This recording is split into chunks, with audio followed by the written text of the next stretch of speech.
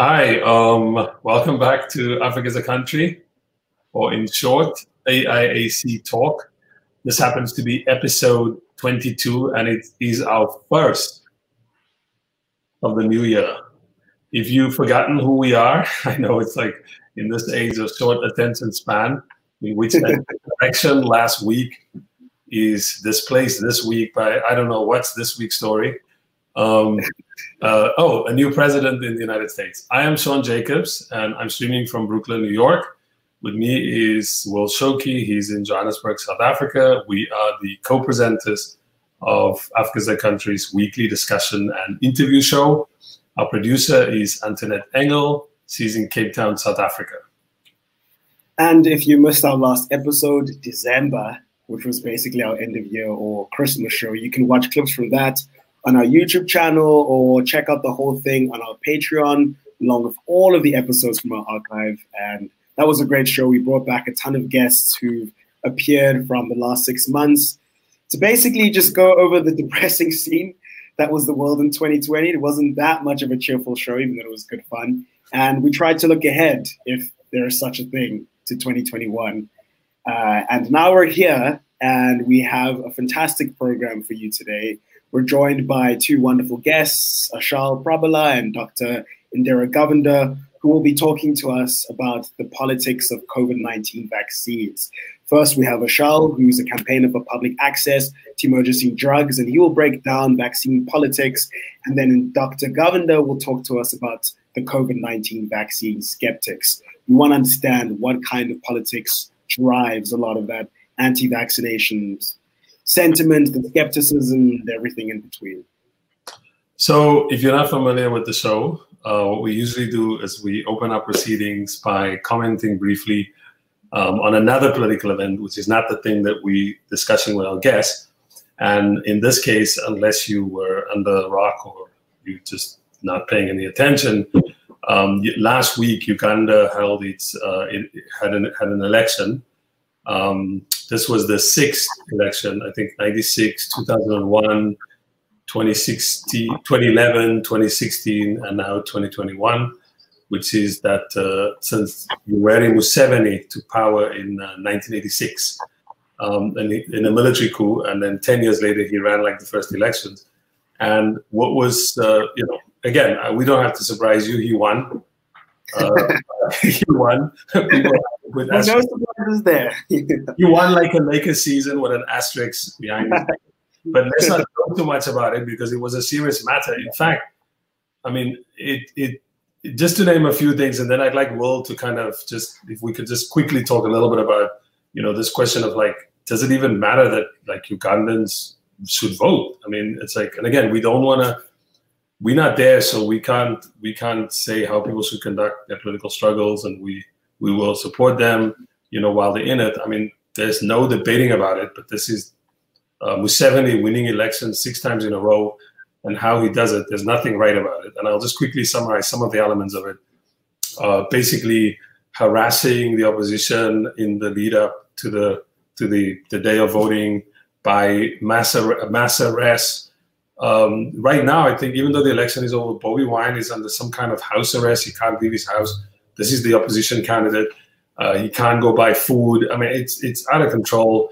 The using on the day before the election, sending in a special army unit to like patrol the streets, particularly in opposition strongholds.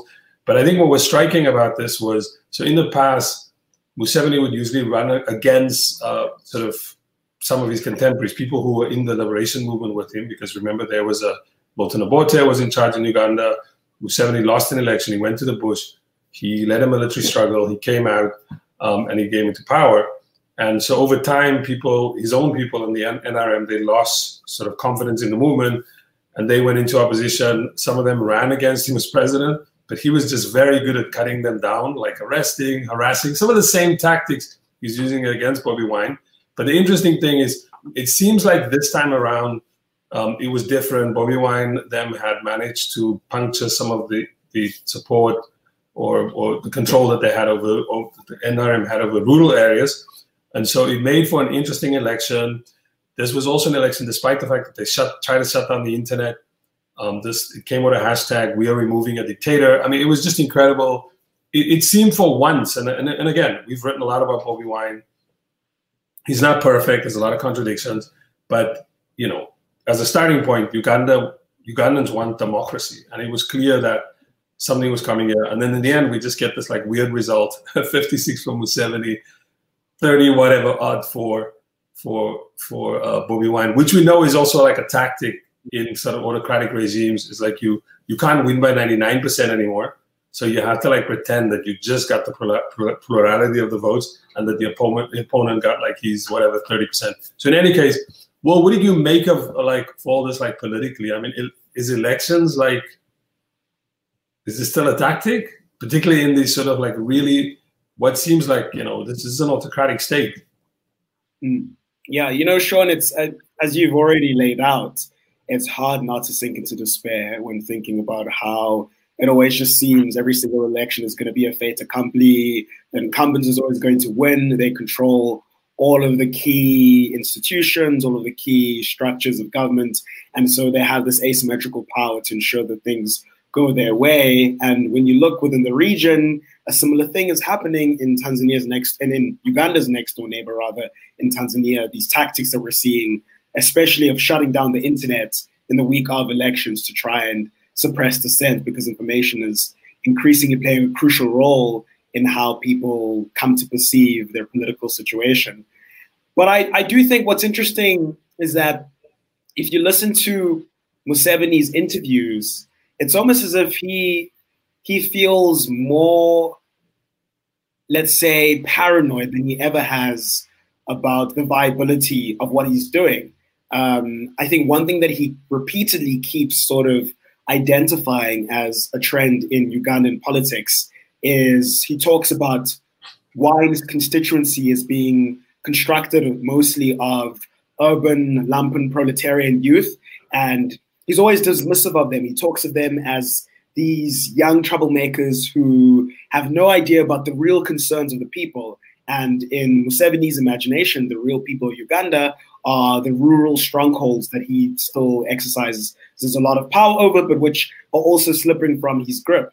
And I think what we're noticing here is this dynamic where I think there's an increasing generational divide in a lot of African countries, and younger people who are more tech savvy, who are more, who have a lot to say and who want to play an increasing role in shaping the future of their country are starting to do that. And I think that, it's very easy to look at this situation and to as I began, say, well, this looks like nothing can ever happen to unseat Museveni's power and to feel despondent about it. But I do think we're going to start to notice how this contradiction in Ugandan society is increasingly going to become untenable, and it's going to explode somehow in some way. It's already starting to do that. When that happens, it won't be pretty. I think it's going to be very ugly. But I do think that there's reasons to be, I guess, I don't want to say optimistic because there's nothing to be optimistic about, but I just feel like the objective conditions of Ugandan society, the country Museveni took over in 1986 is very different now. There's also a global capitalist crisis and things are going to worsen. And as those objective conditions start to play a role, people are going to start responding and they're going to start wanting more and making demands of that, no matter how bad the suppression gets. I think we're going to see more of that. Right, yeah. Museveni sort of wavers between, as you said, kind of paranoia and trying to remain, to stay up to date, trying to pretend like he's cool. So exactly. There's videos on the internet of him like making a rap song. There's other of him. We were looking earlier today before he came on the program at this video where he's doing exercise inside his office, and this is from like last year during the height of COVID, and him saying that people should be exercising in their houses. And as somebody sort of pointed out, he doesn't realize that most, that's not the reality for most poor people. I think the one thing that as I said, he's sort of wavering between kind of paranoia and wanting to show that he's connected. It's interesting that he also, which seems to be the last vestige of this kind of leader, he now pretends like he's some kind of old man, rural, sort of fatherly, grandfatherly, that he doesn't read much, that he's just like a simple man. And you then discover that in the 1960s, he studied political science and economics at the University of Dar es Salaam, or that in 1986, when he came to power, he had very good connections within the academic community, and in fact, I think he hired Mamdani to lead a commission into the reform of local government. Of course, as we later learned, they did not take Mamdani's advice, and Mamdani himself wrote about that in the book Citizen and Subject, showing you that at the heart of what also reproduces power in a place like Uganda is that a lot of the elements of colonialism had been retained in the system. But in any case, we want to go one more, then we have to bring in our first guest. Yeah. This relates to where you're at currently. You know, America's going to inaugurate a new president tomorrow, right? And one thing that a lot of people have written about very well is about how Museveni's power ends up being entrenched by how much the United States backs him, because he plays a strategic role trying to ensure peace in the region, fighting the Al-Shabaab threat in Somalia, fighting the threat of rebels in the DRC, and so on and so forth. So it'll be interesting to see if there's going to be a shift in foreign policy from the Biden administration. There's no Samantha Power is in that administration, so who knows if that's going to happen.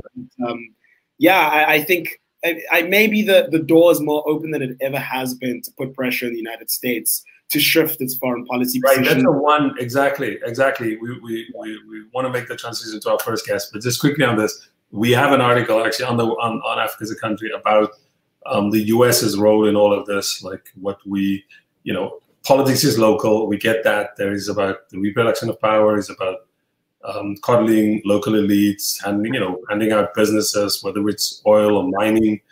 All this play out in Uganda. There's loads of people who've made money off the kind of Museveni regime, but it's also true that Museveni plays a role in that region. There's an article on Africa as a country, it's on the screen right now, but there's a great article, I think, short though, in the Daily Maverick today, that's also about the same kind of support that Museveni enjoys in the region, because he's kind of a proxy, in a way, the proxy of the U.S. government in the region. Anyway, let's get to our first guest.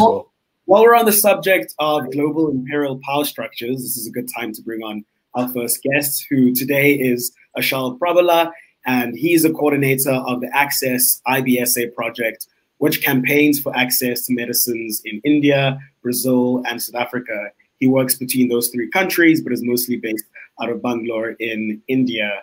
And Achal, we're excited to have you on. We think that you're doing some fantastic work at the moment. And before we talk specifically about the COVID vaccines, we would like to know, what does Access IBSA do?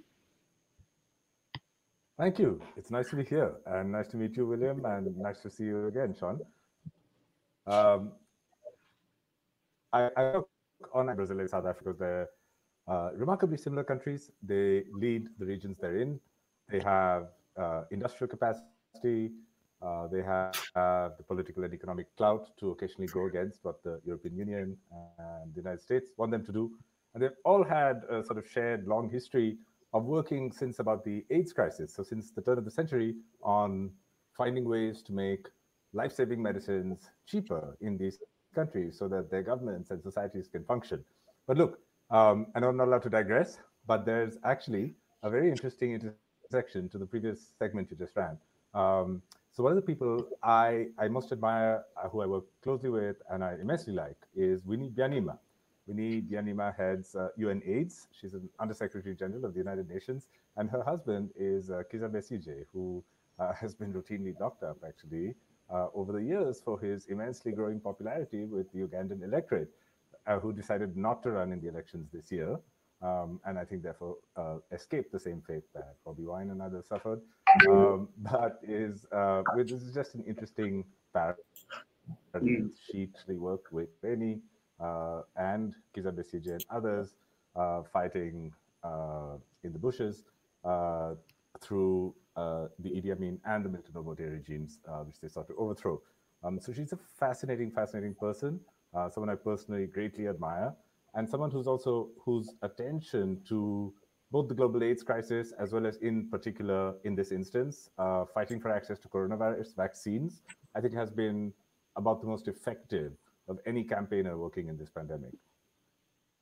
So just before you mentioned that there's a kind of a struggle since the sort of the turn of the millennium around access to medicines. Can you just kind of like briefly, and I know you can, as I said before you came on the air, you can write an essay on this, but can you just sort of briefly take us through that struggle more recently, and kind of where the major victories were that people are trying to build on as we kind of now deal with the struggle around drugs for COVID? I'd love to, Sean. I'm also going to digress a little bit with you, though. I have a second point of digression. So yesterday was Binyamanga Wainaina's birthday, and I remember that 6 years ago, his coming out essay, "I'm a Homosexual Mom," which both you and I were involved with and talked about exactly 6 years ago to this date. And I did feel that the first time Africa as a country comes on air in 2021, one day after Binyamanga's birthday, it should be mentioned somewhere. So I did. Right. So what happened at the turn of the century was the confluence of a couple of things. In 1996, the World Trade Organization was created. 1996 was also almost exactly the year when people discovered that AIDS was not a thing that primarily affected Western countries, Europe and America, but in fact actually most affected third world countries, especially Sub-Saharan Africa, but also large parts of Latin America and Asia. But 1996 was also the year another really wonderful thing happened, which is that AIDS activists in the United States put pressure on their very conservative governments to devote resources to treatments for AIDS. And what they created in 1996 was something called highly effective antiretroviral therapy. So what this meant was that AIDS went from being a death sentence to being a chronic condition like diabetes. Except it came with a cost. It came with a cost of $10,000. And it came with the backing of the World Trade Organization, that it suddenly created this global regime of intellectual property rights that even very poor countries had to adhere to. So South Africa exploded in the late 1990s. Zaki Ahmed and a group of his colleagues created the Treatment Action Campaign in honor of Simon Nkoli. Simon was an anti-apartheid activist, a member of the ANC, and someone who was also out, gay, and HIV positive. He died because of a complete lack of access to antiretrovirals. They weren't even available in the country at the time that he died. And the Treatment Action Campaign was founded in his honor. And that really was the epicenter of a global movement that sort of mushroomed out of there and spread its tentacles to Brazil, to India, to Thailand, and a range of other places. And then over the years, ratcheted up a bunch of really, really good wins. I mean, the first being AIDS, the fact that by about 2006 or 7, a combination of this incredibly fierce activism and I think the inability of pharmaceutical companies to deny access to AIDS medicines any longer because the shame was just getting too much, created a solution to the problem. The pharmaceutical industry did incredibly stupid things. The joke that I like actually is a pharmaceutical industry was asked a couple of years after 1999 when they sued the South African government why they thought it was a good idea to sue Nelson Mandela because he was the president at the time. 5 years after 300 years of brutal slavery. And he said, look, we had to. Mother Teresa was already dead. And in retrospect, it's funny. As it happened, it was incredibly tragic.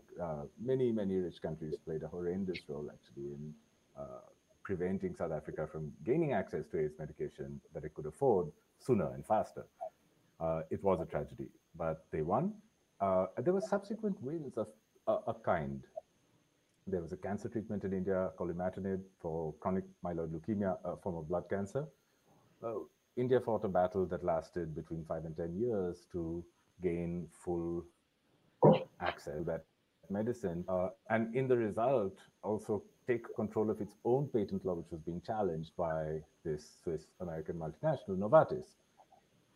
In Brazil, there's been a vibrant struggle that has had some wins and some losses on finding ways to make hepatitis C treatment affordable.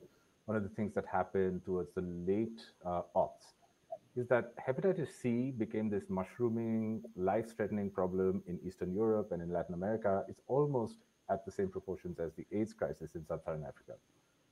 there were no treatments for hepatitis C until this point, when one treatment, sofosbuvir, came to the market in the late aughts. It's just that it came to the market at a price of $84,000 in the United States. And even the Washington Post and the Times commented on the absurd price of this drug. This is, of course, before cancer treatments then came to the market at hundreds of thousands of dollars. And so there's an escalating layer of outrage, I suppose, that's occurred over the years. There's been a range of different problems like this. I think that what shifted in about 2016 or so, it was on Black people who were being affected by lack of access to medicines. So I think the conventional wisdom up to that point, I've been working on this since about 2003. We've never actually had to fight campaigns for British people or middle-class Americans on British and American soil. And yet last year, I worked on a campaign in the UK to gain access there for children with cystic fibrosis to a drug called Orkambi, which is, again, one of these excellent, effective treatments that can infinitely increase the quality of life and prolong the life of young children under the age of 10 with cystic fibrosis. Incredibly heartbreaking. The company was holding out on monopolies. Yeah, go ahead. Sorry. To jump to the president. While you're talking about monopolies and talking about these struggles, which there've been a deeply entrenched history over the last 20 to 30 years of struggles across the world to gain access to vital medicines. One would sort of hope that a lot of these struggles would have fundamentally transformed the practice of pharmaceutical companies as well as nation states that are in collaboration with pharmaceutical companies. So to talk about COVID-19, has that been the case? And I mean, the kind of short answer is not really, because what we're seeing now is richer countries which have procured large hordes of vaccines. They're already rolling them out to their populations. Some middle-income countries have began this process, and vaccines are largely absent in poorer countries. So as far as COVID-19 is concerned, when we think in relation to the wonderful picture of struggle to gain access to vaccines that you've painted for us now, how come that hasn't translated so much to an equitable distribution of COVID-19 vaccines across the world? Or maybe I'm wrong, maybe it has, or it's too early to make that judgment call. And can you, before you answer, can you also add as to like which Western countries are actually doing right? Who are the good performers even under these bad conditions? Yeah. I'll start with that actually, because that's the easiest thing to answer. None. So and I think what's prevented the movement over the last 20 years from creating some kind of escalating change is that every time there's a crisis, it's confined to that particular disease. So it was the AIDS crisis, it was then the cancer crisis, the hepatitis crisis. In the US, it was the insulin crisis. In the UK, it was the cystic fibrosis crisis. It's never thought of as the pharmaceutical industry crisis, right? Which is really what it is and what we've all been suffering from these 20 years. So when we went into the COVID crisis, into the pandemic, there was already this deep and rich history, but there was also this growing awareness in places like the UK and the US, some of the richest countries on earth, that even there, middle-class people in those countries were having a really hard time accessing some of these more expensive drugs. So there was absolutely no residue from these struggles that attached itself to the pharmaceutical industry going into the pandemic. So not only did that not attach itself, but it grew worse. And the reason it grew worse is that governments sent more money towards the research and treatment, towards research into treatments and vaccines. So the first things that we had coming out in 2020 were treatments like remdesivir and later on what are called monoclonal antibodies. Now, of course, we have the vaccines emerging, but those vaccines were funded way back in 2020, and there have been several billions of dollars that have gone in both to commission the research as well as to guarantee large orders of these vaccines when they're successful. And it's sort of metastasized in a way that I really couldn't imagine. It's now been about 2 months since we've seen these jubilant scenes from the UK and the US of nurses getting the vaccines and elderly people getting them. And I am so happy to see them. I just wish that there was even a person in this country who could share in that happiness, or in countries which are even worse off than India, who don't have the capacity to make their own vaccines. Those countries are truly, truly in the worst possible situation here, because they have to depend on these ridiculous handouts. So one of the schemes, just to illustrate how ridiculous these are, one of the schemes that now is being touted everywhere is that rich countries who've bought up more vaccines than they need, like Canada, for instance, which has bought up 9 doses of this person who lives in Canada, will then donate their excess vaccines to poor countries, right? And it's just like I'm laughing. It's just so ridiculous. Like, it's unbelievable. It's really, really hard to fathom how in the 21st century, in a pandemic that's gripped the world, it's decimated the global economy, taken over 2 million lives so far, that people can think that this is somehow a reasonable measure of compassion that you can show to help people who have less access to vaccines. So I have a sort of follow up, which is kind of based on what people who are watching are asking this question, and I want to sort of broaden it out. So I know the work is mostly India, Brazil, South Africa. Have any of these governments? How would you assess their performance around kind of procuring, manufacturing COVID vaccine? Like how should we judge them? People are sort of using words like disaster. I mean, I see a couple of comments you may have seen them on the screen with regards to South Africa. So I'm curious to know from you, like, of these different countries, like, who do you think has actually done better?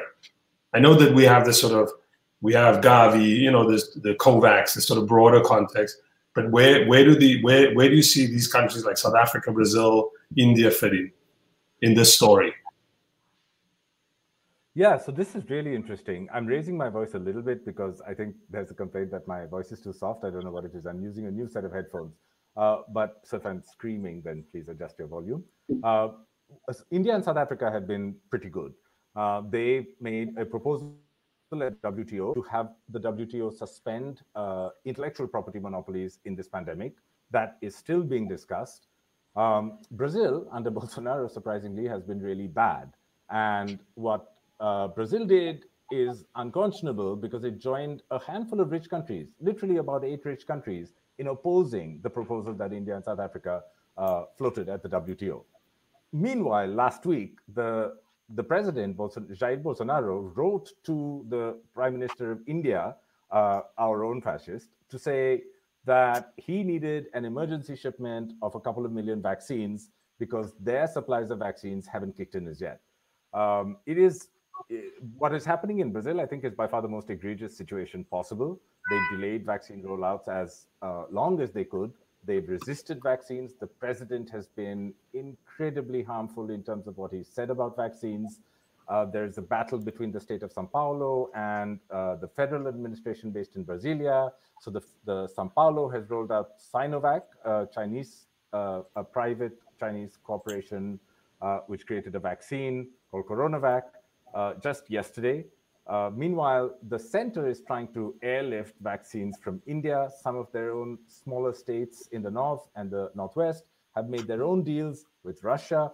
It's an unbelievable mess in which infection rates are skyrocketing, in which deaths are skyrocketing. And it's by far the country that's handled this the worst. And I think that therefore really needs to be called out. India and South Africa, I think, have been a bit feckless, aside from this one inspired proposal at the WTO, which was really the work of one South African, Mustaqim Dagama, who is the trade representative at the South African mission to the WTO. India just sort of tagged on this exercise. I think there's a curious situation happening, which is that of all of the Western vaccines that exist, you have about 9 vaccine candidates, and only 2 have thought about global access in any serious way. Only one of those vaccines has actually been approved, and that's the AstraZeneca vaccine. They've given out a contract to the Serum Institute, a large volume vaccine manufacturer in India, to produce 1 billion vaccines of the AstraZeneca candidate in 2021 and another billion in 2022. These vaccines are for all low and low middle income countries, including South Africa. except the government of India is now going to decide who gets those vaccines among those many, many countries. And this is a really interesting situation because you have something that should be equitably distributed among all these countries. You could argue that they should all get the same percentage, including India. That's not going to happen. We're going to get a greater percentage because the government can take it. But at the same time, there's something almost perversely opposite that's happening in South Africa, which is that Johnson & Johnson, which has a candidate that is expected to go into approval next week, it's very, very close to being approved. They have an outsourced manufacturing contract with Aspen, which is a South African generic company, and they're making 300 million doses of this vaccine in South Africa. How many of those doses do you think will go to South Africa? Guess? 0. Because Aspen will have, as per its contract with Johnson & Johnson, will have to ship those vaccines to Johnson & Johnson to distribute. So this is a really perverse situation, right? Where you have one country which is possibly meddling too much, and it's probably going to take a much larger share of the pie than it deserves. And then you have this other country meddling too little, not going to take, possibly at the moment, the share of vaccines it deserves. Goodness, I mean, I don't know how to follow up that sort of really depressing picture that you portrayed. But one question to ask maybe in relation to this is, there have been some mechanisms set up to try and bolster the coordination between different countries. And there's this vaccine alliance, which has been in place for a while, which is called Gavi. And as you've written in The Guardian, Gavi is this 20-year-old public-private partnership that believes the marriage of markets and philanthropy will bring vaccines to everyone in the world. And the COVAX facility, which is oft talked about, is a creation or initiative rather of Gavi, and it's this fund that's been created to cross-subsidize vaccine access between different countries. How is that going? Is it actually working? I mean, given what you've just told to us now, the fact that India is still able to exercise this muscle and say, no, we're still going to be the ultimate decider of which countries get these vaccines, kind of suggests these efforts aren't really working. But how much should we believe in these initiatives? The fact that they've been created through this sort of neoliberal dream of a quote-unquote public-private partnership is one thing to suggest that it ends up being feckless and doesn't really do much. But what's your take on whether or not Gavi is something that's actually creating equitable access, and whether or not this COVAX facility is a mechanism that is creating fair distribution? The short answer for how Gavi is going is really, really badly. Gavi took in billions of dollars of public contributions from rich countries as well as corporations and the Gates Foundation to put that into a fund which they would use to subsidize coronavirus vaccines for poor countries. Now, the idea was they would buy a quantity of these vaccines and then ship them off, right? That is their traditional job. Their traditional job is to send vaccines to poor countries and to raise money from rich countries. In this pandemic, they thought that they'd pool money from both rich countries and poor countries. So they would buy for both, for all world, so that they'd get economies of scale and they could negotiate better.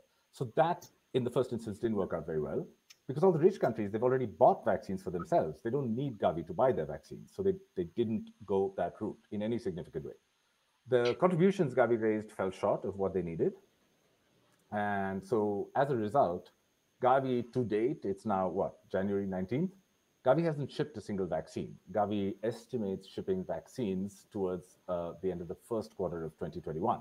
Gavi estimates in its first year, it might be able to cover about 3% of the population of low countries that it was set up to serve. It doesn't sound like a success to me. I mean, it honestly sounds extremely inadequate, and it sounds like a poor response. Part of the reason it's a poor response is that Gavi is stuck in a vortex of Western pharmaceutical and philanthropic dystopia, where it cannot get its head out of the idea that A, there may be vaccines outside Western countries that are worth looking at. It cannot get its head outside the idea that anything other than negotiating for small discounts with these vaccine manufacturers for cities to send off to poor countries, that anything outside of that would work. So it cannot, for instance, it cannot bring itself to imagine that creating licenses for production in poor countries of these Western vaccines would be a solution, because it believes fundamentally in the model that pharmaceutical industries have sold so successfully to the world, and it's now paying for it. It's paying for it because it's never had to compete in a situation where it's buying vaccines that the West actually needs. Gavi's bread and butter is, the tuberculosis vaccine, the meningitis vaccine. Nobody's things there, right? I take these things here. But it's never had to compete with well-paying customers and governments in Europe and America. It now is. And it turns out that that competition doesn't really work out well for poor countries. So they're getting the short end of the stick, and they will continue to for a while, as long as they rely solely on Gavi to get the vaccines they need to restore their economies, to restore livelihoods in the country, and to save lives. So just one last question for you, Asel, because I know it's late where you are. What's the deal with non-Western vaccines? You've mentioned India, but what about the vaccines that are being produced by Russia and China?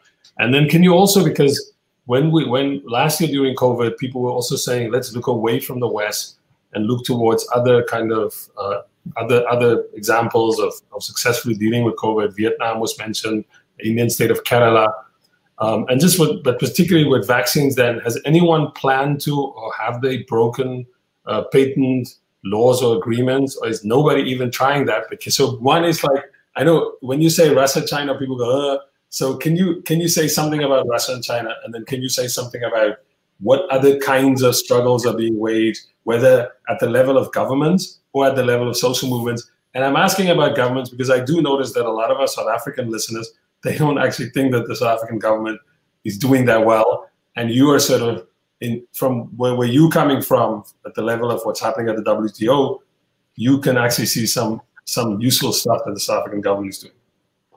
So the interesting thing to know about the Chinese and Russian vaccines, which I've been working a lot on lately, is that Anban Pillay, who's the Deputy Director General of Health in South Africa, gave a radio interview to Cape Talk some weeks ago where he said, look, these vaccines from Russia and China, some people are taking them. We don't want to bring in vaccines that might not do the job or cause some great side effects, so we will not be using them. And I say this just to illustrate what the perception of these vaccines is, not just in Western countries where they're seen as kind of a nefarious plot that has been hatched by, I think, what is astonishingly still called the communist governments of Russia and China, or other kinds of ways in which the quality of the vaccines is linked to the authoritarian and malevolent nature of the states that they come from, right? Now, I'm living in an authoritarian malevolent state. I can produce, there isn't a link between how evil a government is and a vaccine that then is produced in its borders. Now, the funny thing, though, is that the perception is a really strong one. Now, this is despite the fact that these vaccines have been working, they've been put into use. So while Western philanthropy has been getting its ducks in a row, I was in Dubai over Christmas. There are thousands of people who lined up every day since about the middle of December to get the Sinopharm vaccine. There are three leading candidates. So there is a Sinopharm vaccine from its different candidate that it has. There is a CoronaVac vaccine from Sinovac, which is a private corporation. And then there is Sputnik V, which is the vaccine that was developed by the Gamaleya Institute and is marketed by the Russian Sovereign Wealth Fund. Now, these are the three vaccines that have the most approvals around the world, the most number of deals around the world. Each of them has production capacities of up to 1 billion, is what they say.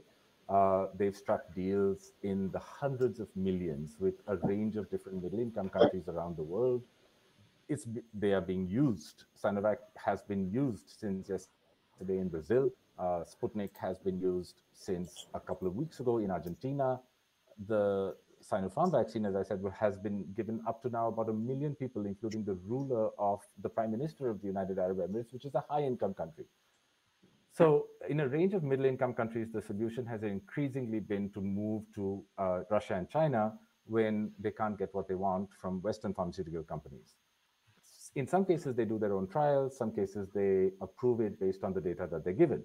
In all cases, however, these vaccines are not particularly different. Yes, they may be tools of the state. They may be used in diplomacy. India now has a vaccine, Covaxin, which is a similar indigenous vaccine that the Indian government is already using for diplomacy. that doesn't affect the vaccine itself. The problem, I think, with the Western pharmaceutical companies is that they have held on to their monopolies. They've refused to license them, with the exception of AstraZeneca and Novavax to a lesser extent. The Russian and Chinese vaccines have shown a great willingness to license their technology, to license their intellectual property. So they have all these different outsourced sites of production where they can make many, many more vaccines.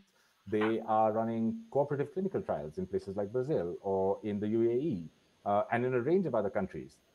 There are a bunch of promises that have been made to sub-Saharan African countries as a combination of grants and loans, mainly, I think, by the Chinese premier. But unfortunately, they haven't really translated into exact commitments and contracts or signed deals. And so we see very little evidence of that. We see there's a lot of talk, and there's actually fairly little evidence that there are vaccines that are being shipped to these countries as part of a solid deal.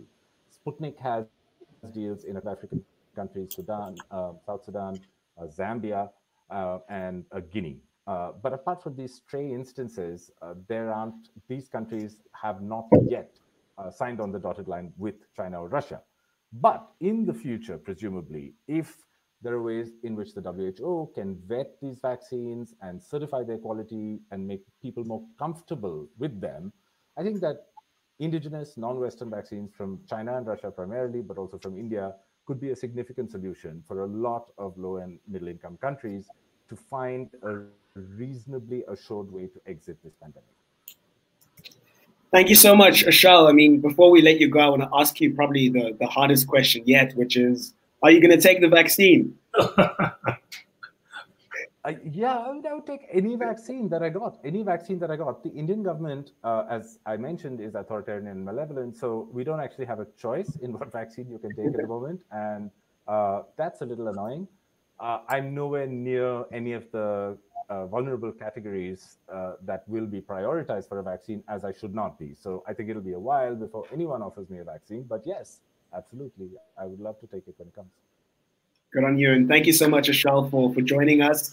We really appreciate you taking the time. We know it's late that side, so hope to see you soon. And good luck. Thank you. Thank you so much. And now I think it's time to bring on our next guest, who is Dr. Indira Govender. Dr. Govender is a medical doctor and researcher based in South Africa's KwaZulu-Natal province. She works for the Africa Health Research Institute and is currently working on projects related to TB infection prevention and control for the London School of Hygiene and Tropical Medicine, and joins us to discuss COVID quackery, I love that word, and denialism. She's also a frequent contributor to Africa as a Country, and her most recent article was titled The Tools for Defeating Quackery. So we've asked Indira to join us to talk about COVID denialism and quackery. But first, Indira, how would you assess the South African government's COVID vaccine strategy? I mean, there's been some debate happening during this episode on the comments where a lot of people have very strong feelings about what the government is doing. So what's your impression of their efforts so far to both procure vaccines as well as to plan for rolling out those vaccines once they arrive in South African shores? And especially if you've listened to sort of what Ashal has said.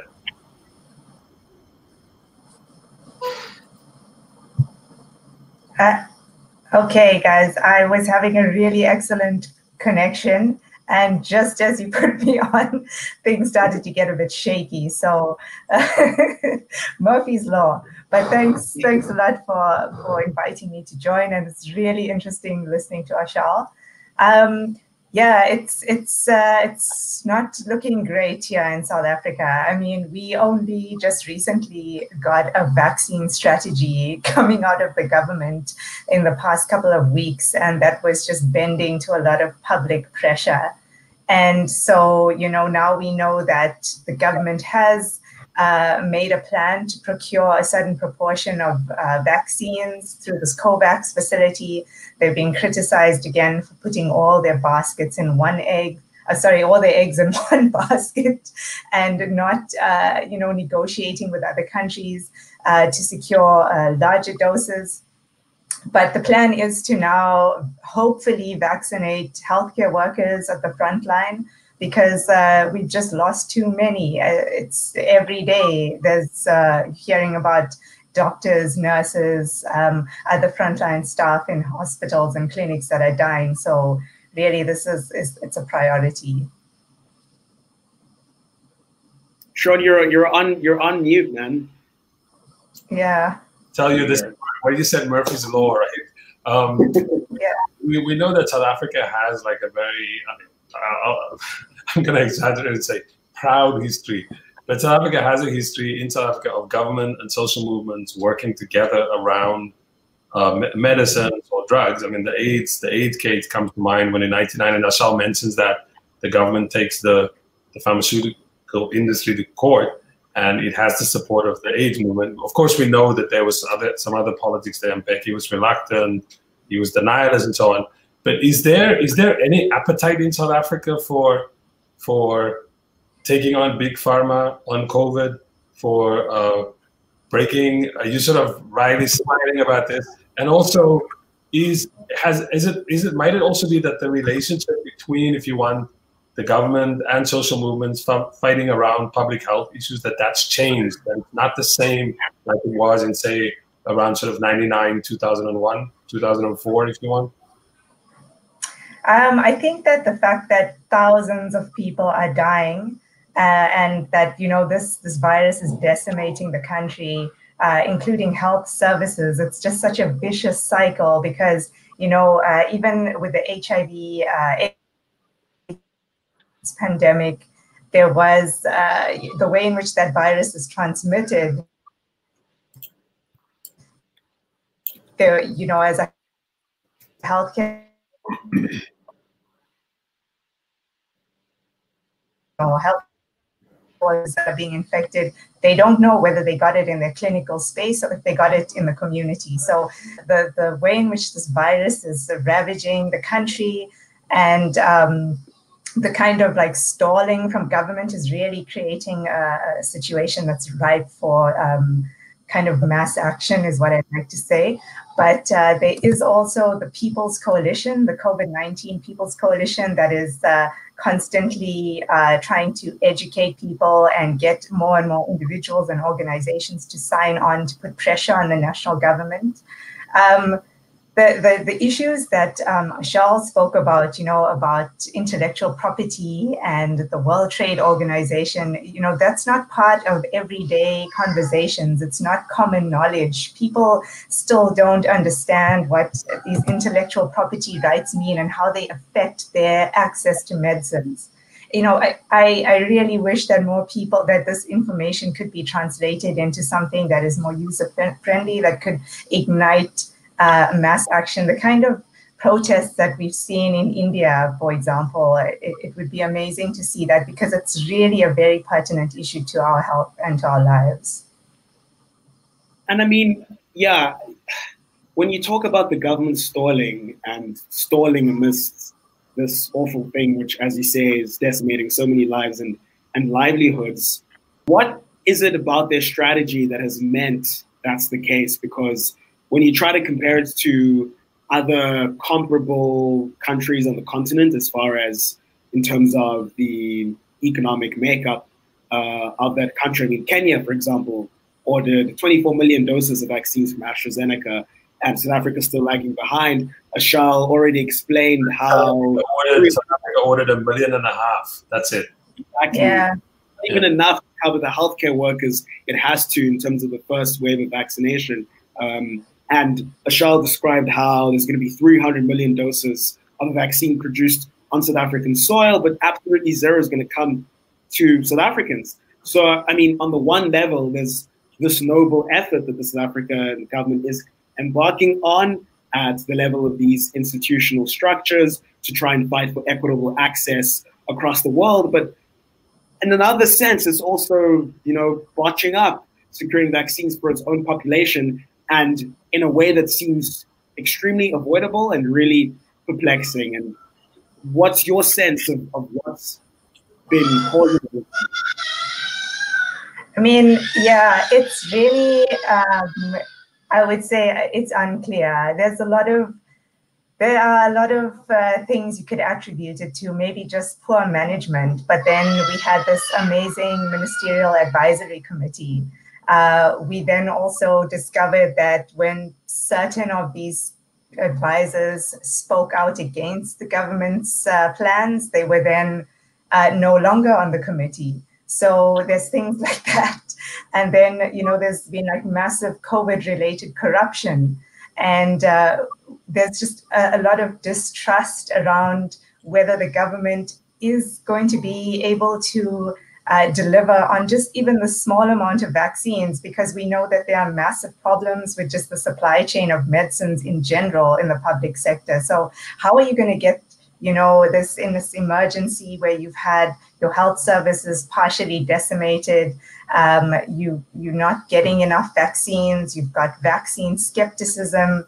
How are you actually going to overcome that? So there are a lot of questions and there's a lot of doubt, and yeah, we just have to keep asking. And there you've got a picture of the Chief Justice who is not really helping the situation with his, I would say, propaganda at this point. Which is probably how I want to get to the next question, which is around kind of COVID skepticism, which is, I'm remembering when South Africa had, in the early 2000s, with this sort of re-emergence, kind of the large scale of xenophobia, and it was found that in a lot of instances, average South Africans didn't often meet people from elsewhere on the African continent, but they somehow held xenophobic views. And so a lot of this was then traced to pronouncements by public officials, just people's skepticism about the fact that that their economic situation wasn't improving, and so they displaced that anger, the frustration onto somebody who was in the same position as theirs.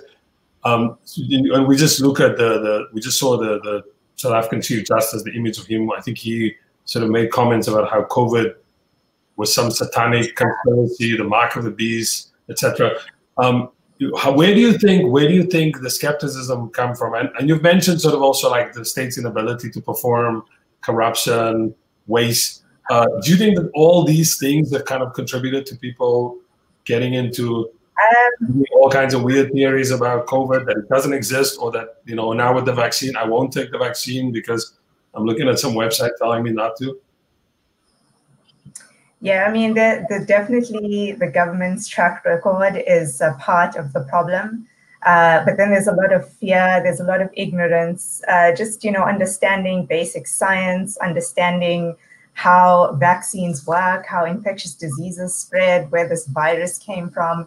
I would say that, in terms of a mass education program, the government has tried, but it's just, it's not adequate. And some of these questions are rooted in fear and distrust and xenophobia. I mean, at the beginning of the pandemic, this coronavirus was referred to as a Chinese virus.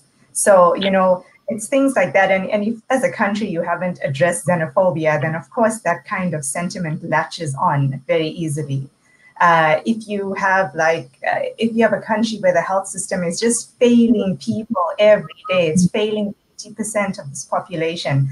And just to say that, William referred to this in his paper, in his article, that Ipsos survey, you got to look at who the respondents were, and that they were mostly urban people, probably with a solid income or something, and they have the choice to say, I don't want this vaccine. But 80% of our population uses the public sector, and in the public sector, vaccines are part of the service. That's like one of the things you're not even going to be asked if you want or not. So those are the people that are going to come to clinics and expect to be vaccinated, and then probably going to be met with the same issues that have plagued the service forever. And so there's a lot of distrust and fear that that is across all I would say classes of society, all races in South Africa. There's just different reasons for this kind of vaccine skepticism. I mean, you touched on exactly what I wanted to talk about next, because I think, referencing what I wrote about in the article, this is purely based off anecdote, which is that a lot of the vaccine skepticism seems to have this kind of distinctive middle-class character to it, just because a lot of the reasons given for it always are in advance of something else. So a lot of people saying don't take the vaccine or saying don't do it because it's an imperialist plot by the West to insert microchips into Africans and then control them and entrench their world domination. And then on the other end, there's a lot of people saying don't take the vaccine because you can't trust this government, and better trust these alternative medicine practitioners like Tim Noakes, who are telling us to not take the vaccine. So, and it's also this group of people that are spending a lot of their time on social media, who are getting completely sort of absorbed in a lot of this stuff. But I suppose the question I want to ask in relation to that is, do you think it's also, I mean, you spoke about the government's mass education campaign, and I've started to see some of this begin in earnest over the last few weeks as the anti-vax hysteria has gone into overdrive. But is it also a failure of the government's inability to sort of, from the beginning of the pandemic, spread information about not only the virus and infectious diseases generally, but also about how it's going to be vaccinating the population and so on and so forth? And it just, I get the sense that there's also a lot of ambivalence at the level of the national government as far as wanting to immunize the population. A lot of figures there seem like they're not very trustworthy of the vaccines, and it just seems to be translating into their very sluggish efforts to try and educate the public as far as what immunization entails. Yeah, so I would say that, you know, when the pandemic hit us, there was really no discussion at that point about vaccines. You know, we never thought that within the space of a year we'd have vaccines, because traditionally vaccine research and development takes years. So that is also part of why people ask, they have doubts about this vaccine. A lot of the questions from healthcare workers is, how is this possible that we have a vaccine so quickly? How do you know it's safe? And that really comes down to the fact that a massive amount of resources have been put into developing this vaccine to address the COVID pandemic. But I mean, so now very quickly our government has to face the fact that there is a vaccine. How are they going to get it? How are they going to administer it? And so, you know, I think just this poor management of the entire pandemic has just led to a lot of stumbling along the way. And yeah, I'm not sure if that answers your question, William. Maybe you. Yeah. I was just going to say, it sounds like a correct picture, which is that it's almost like a lot of people are doing this to get back at the government, almost like the vaccine skepticism, as far as what you're describing now, is a sense of everything has gone so badly before, and now this final stretch, when there's a sudden expectation that you're supposed to jab yourself. I'm going to be more blunt. I think it's like two sets of people. It's one, the kind of like, it's ANC politics where you have Zuma supporters who would like to see the Ramaphosa government, you know, which is very good at, like, what do people say? He's really good at the like TV statement to make him fail. So that's sort of there, and so they're tapping into lots of, you know, discourses and stuff that is shared with them on Twitter and Facebook and whatever. And then I think there's a sort of kind of white reactionary bit of South Africa that also gets its information from, you know, another circuit, which is sort of white supremacy, Trumpism, and you know, it's very obvious that that's the case. But I want to just link to that. There's also, like in the US, I mean, where I'm currently based, there's also like medical doctors who engage in quackery and skepticism. I mean, there's a lot of these TV doctors. I can just think of this one example, this guy called Dr. Oz. And I think there's one other one, like you'll see them on Fox, you'll see them on CNN, touting all kinds of crazy stuff.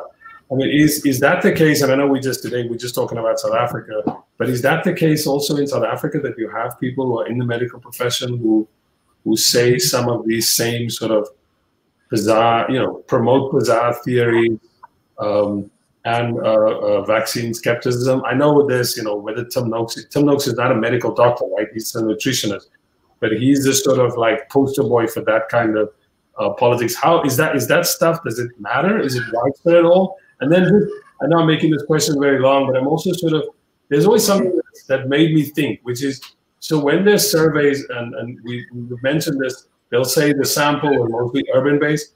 Does that mean that rural people in South Africa trust the public health system, trust doctors, or can we not make that conclusion? Does it mean that poor Black South Africans trust the public health system even if it doesn't perform for them, or can we not make that conclusion? I mean, one thing to add to that, which I think is interesting, is that globally, anti-vaccine skepticism tends to have a higher prevalence in wealthier countries than in poorer countries. Does that translate to the class structure of the countries themselves? Okay, thanks. So let me try to answer Sean. So, linking back to the HIV/AIDS pandemic, we had a proliferation of quackery. The Minister of Health at the time was also promoting a lot of root vegetables as treatment for AIDS.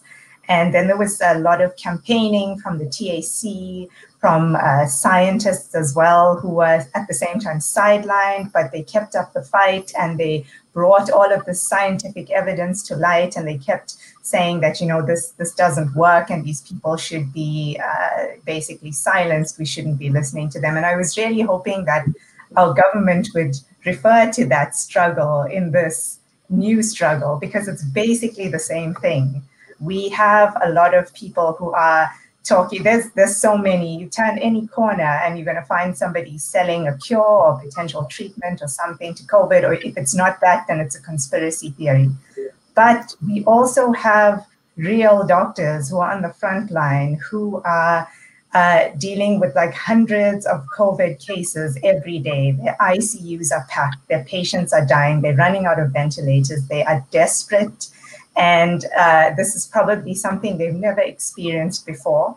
So there are a lot of impassioned pleas on social media. There are petitions going around. Just today on national radio, I heard a doctor speaking about a drug that's currently another controversy known as ivermectin. It's used to treat parasitic infections.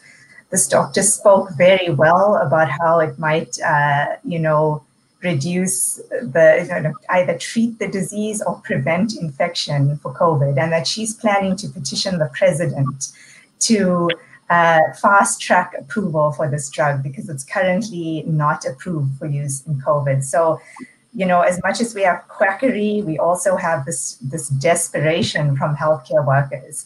And then you have patients who would otherwise not follow, they know where to look for their information. And then they have their doctor who's desperate, who might say, well, I have this drug that could work for you. So they trust their doctors, and they get caught up in these things. And then you have the government that is, has to follow evidence-based guidelines and science, and not put the population in harm's way, and at the same time not promote any kind of treatment that's not effective, even if it is safe for use, and it's not going to do anything to you. It won't do anything to the coronavirus. So they also have to protect the population, and then you've got this massive movement on the ground. So I think there's a lot of tensions at the moment. But then to respond to the question about whether people trust health services, when you have no other source, when the only clinic you have is like within 100-kilometer radius, and that's where you're going to go, whether you are sick, whether you've been stabbed, whether you've broken a limb, you don't have a choice. So I think a large proportion of this country is in that situation where they don't have a choice, and that's it. Yeah. I mean, to ask you as a closing question, what is probably a bit of an unfair question, which is, what is to be done? What is to be done as far as what the government can do to adjust its strategy to feasibly procure vaccines and distribute them? So far, it's been a very aspirational strategy whereby late 2021, we were already going to begin phase 3 of vaccination, which is members of the general public who aren't in the especially vulnerable groups. What can it do that? Does it need to try and strike more bilateral agreements? Is there any part to it negotiating some deal with Johnson & Johnson? And then what is to be done as far as trying to bolster vaccine willingness in the population?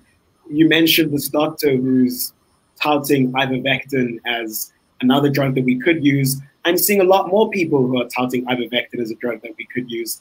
I'm seeing a lot of respectable figures touting it. I'm seeing a lot more respectable figures also starting to say that pursuing the path of procuring vaccines is also something that is not a successful strategy, and we should focus on just prevention and so on and learn from other countries. So it just seems like wherever you look, as you were saying just now, there's a lot of confusion, a lot of desperation, and a lot of hysteria, and what can be done to, in this vortex of chaos, to carve some, not way out necessarily, but some feasible path?